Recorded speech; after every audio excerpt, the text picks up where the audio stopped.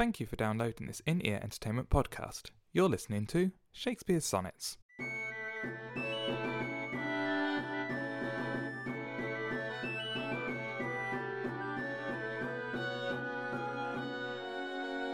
Sonnet 97.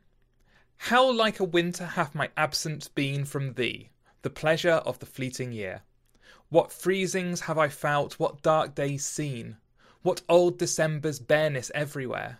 And yet this time removed was summer's time, the teeming autumn, big with rich increase, bearing the wanton burden of the prime, like widowed wombs after their lord's decease. Yet this abundant issue seemed to me but hope of orphans and unfathered fruit. For summer and his pleasures wait on thee, and, thou away, the very birds are mute. Or, if they sing, 'tis with so dull a cheer that leaves look pale, dreading the winter's near.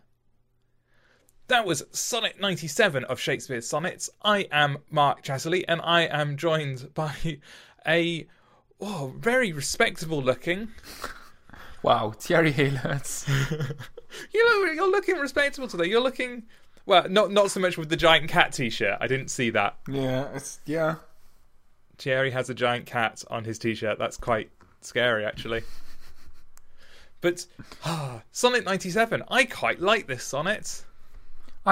We said that before we started recording. It is quite a nice one, these ones. Well, all the ones that we are recording today, which... And by nice, I guess we don't mean flowery and happy, because that might be slightly misleading. That's not nice. That is not the definition of nice. In our destroyed view of the world, it's kind of... I suppose I like this sonnet because it seems more like what I want poetry to be. I get bored at lovey-dovey poetry. It seems like such an overdone view to be, oh, I love you, you're so wonderful, and I want to be near you and around you and hold you and blah, blah, blah. Whereas poems that actually deal with the more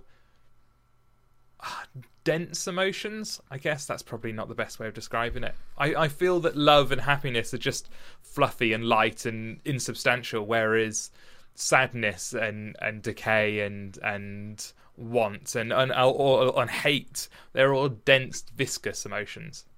It depends on your approach to love. I mean, love can be unrequited and horrible, but I get what you mean. The whole you're shall I compare thee to a summer's day kind of thing is yeah fluffy. I didn't hear that. There's Skype is playing up. Stupid Skype. Fluffy. It's all fluffy. a bit fluffy.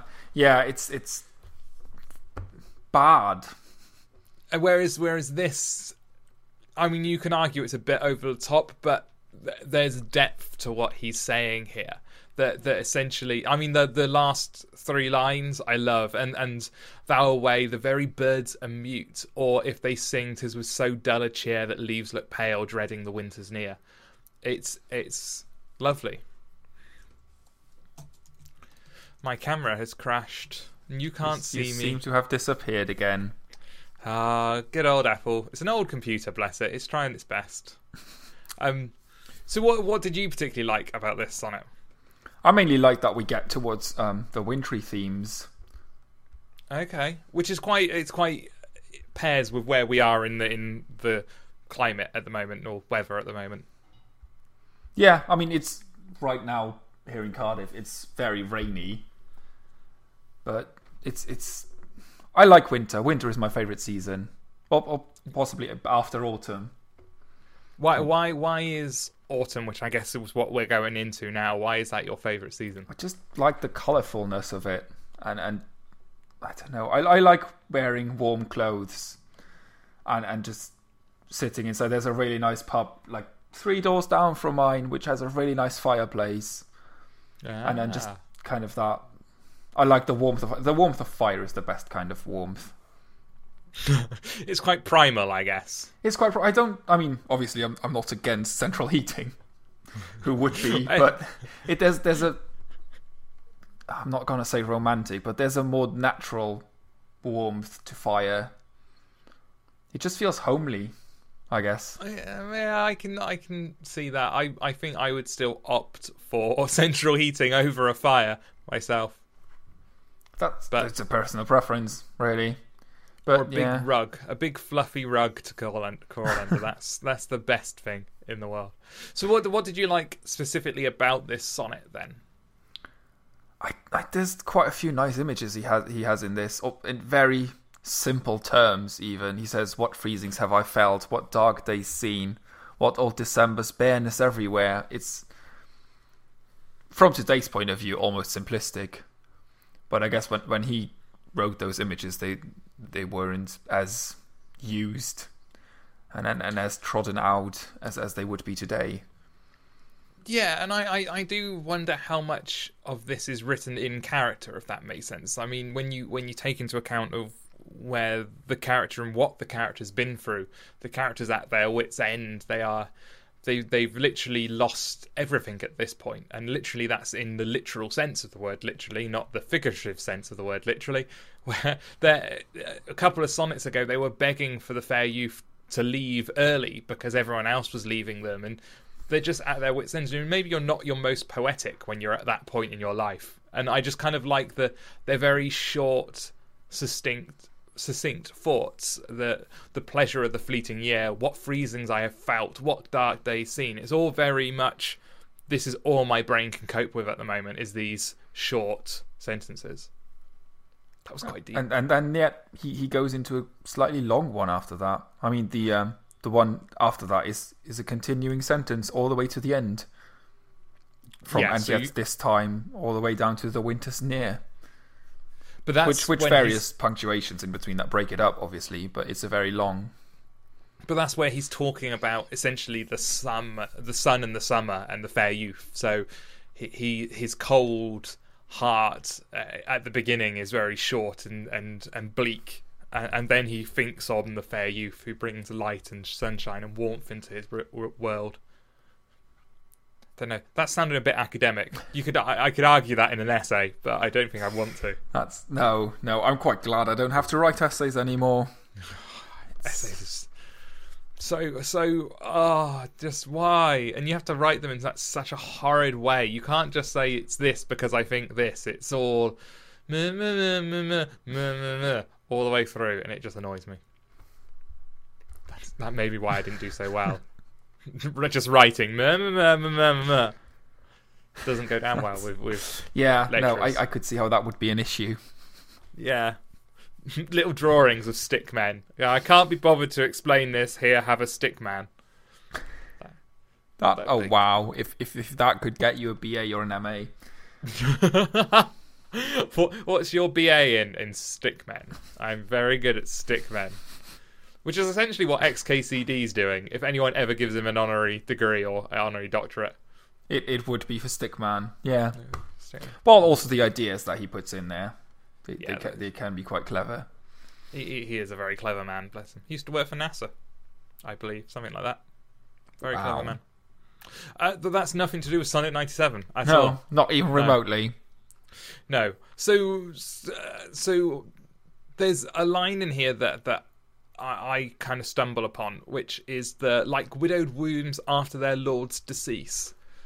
Is that literally, as like I can use literally again, reducing women down to essentially just being a receptacle for growing children, like widowed wombs? You're not a widowed person; you're a widowed womb after the lord's decease. I read that as becoming widows when they are already with child. Okay. As in they're widowed wombs because there is a child in there, but the father died for whatever reason. Oh, okay, that makes sense. So the teeming autumn, big with rich increase, bearing the wanton burden of its prime, like widowed wombs after their lord's decease. So a woman has been pregnant or is pregnant, and the father of the child dies Before the child is born. Yeah. So how does that link in with the sonnet? What's the feeling of that then? Is that the sadness, or is that how does that link in? I'm not quite. I wouldn't read it as sad. Well, obviously, if the father dies, and it was a happy relationship, it would be sadness. But it's kind of that juxtaposition, that the new life growing inside of the widow, but at the same time, just the mourning that the husband has died.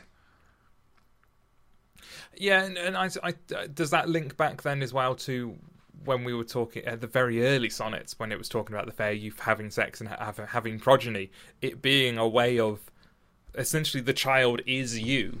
Your child is you reincarnate, essentially, was something that Shakespeare was trying to get across. So there's also almost an expectation or a excitement that even if you have lost the father of the child is essentially going to be part of that father. So there's always there's a happiness which I suppose would link in with the idea of the coming spring and the coming summer.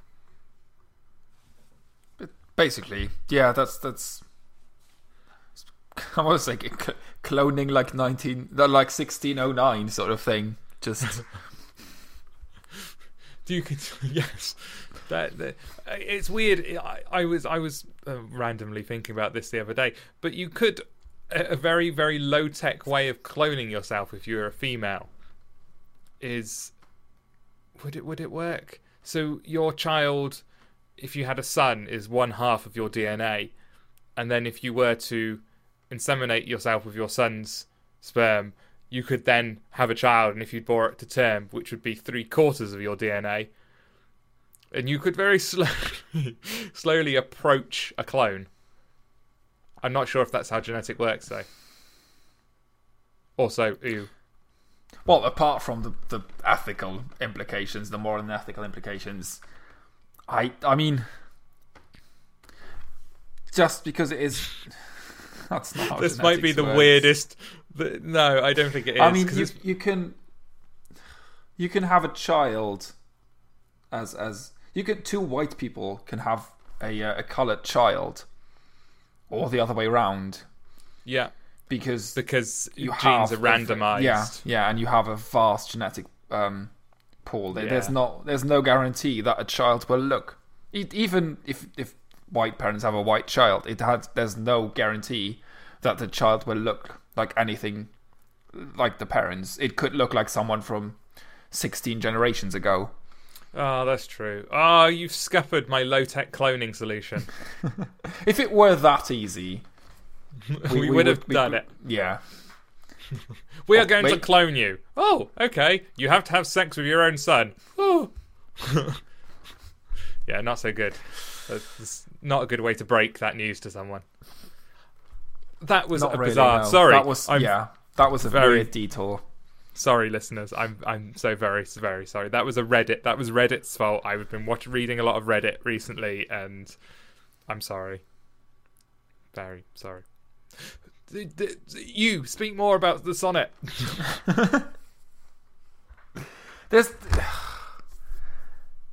There are really weird images in this that I can't quite. This abundant issue seemed to me but hope of orphans and unfathered fruit. For summer and his pleasures wait on thee. Yeah, that is weird. Maybe there's a very simple reading that There seems to be a lot about the father dying in this one. Yeah. Or a parent dying. But it's the paraphrase. Wikipedia sometimes gives a paraphrase, and this is: winter has seemed to be everywhere, even though in reality our separation occurred during the summer and fall, when the earth produces plant like a widow giving birth after the death of her husband. Yet I saw these fruits of nature as hopeless orphans, since it could not be summer unless you were here.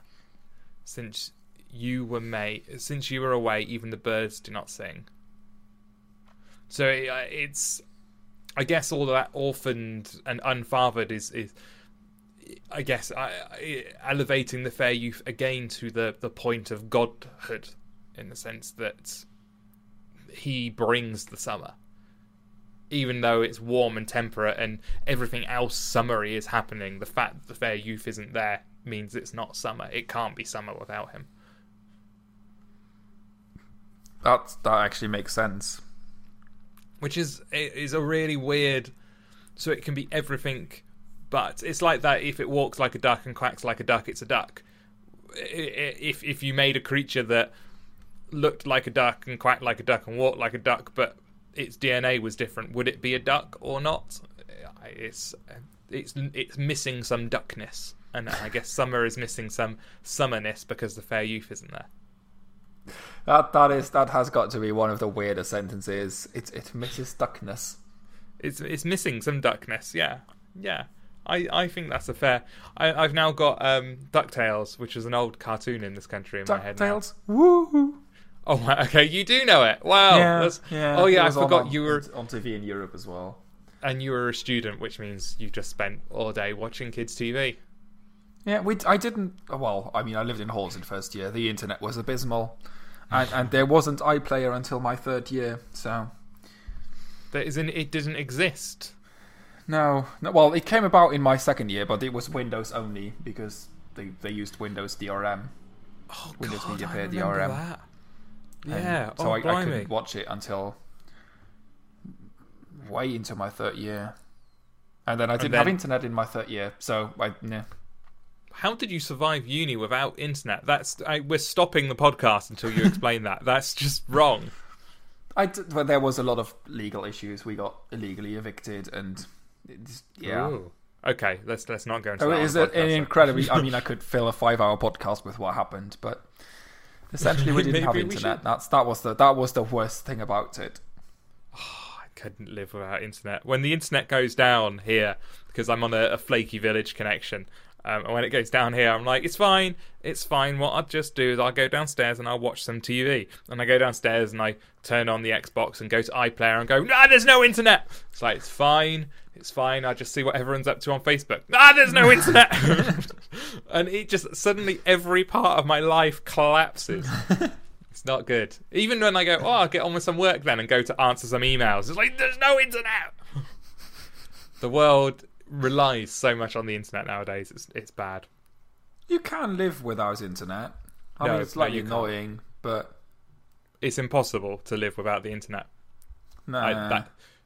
You're wrong. You're wrong. It is impossible to live. I would say it's impossible for any modern person our age to live without the internet. And I'm talking about the whole internet. So you can't use mobile data. I'm not just talking about the connection to your house. You cannot live in today's world without the internet. I don't know. I've been on holiday where I've just but because roaming, I just didn't have internet for a week or so, or 2 weeks, and And then you came back and you were like, people, there are people. Yeah, I've kind of trained myself to forget about Facebook as well, which is quite nice. See, so I've deleted it on my. Well, I have it on my phone because sometimes I'm traveling or people try to contact me. So in emergency cases, I have it on there, but I'm never logged in.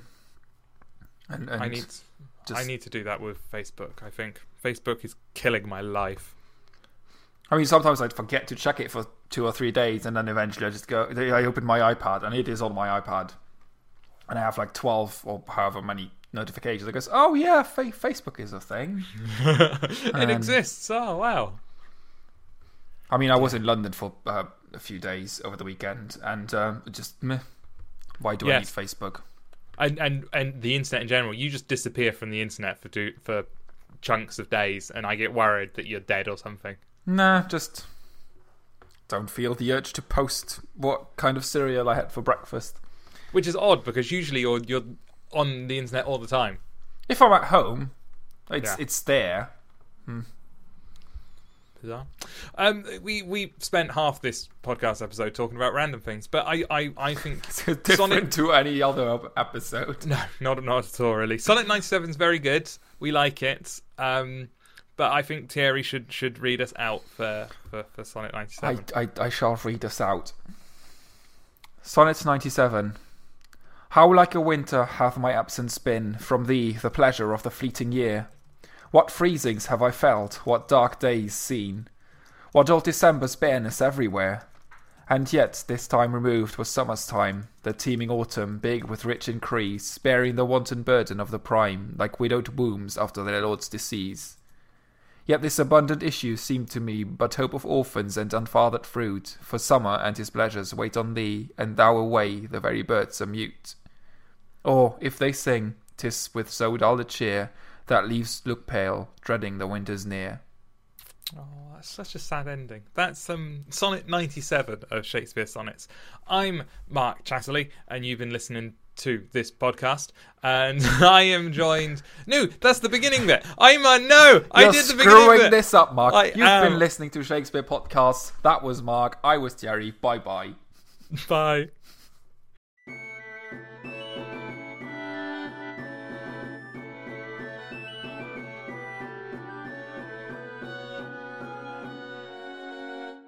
You've been listening to Shakespeare Sonnets with Mark Chatterley and Thierry Hellis. This has been an In-Ear Entertainment podcast. To listen to other podcasts or find out more about In-Ear Entertainment, go to www.inearentertainment.com.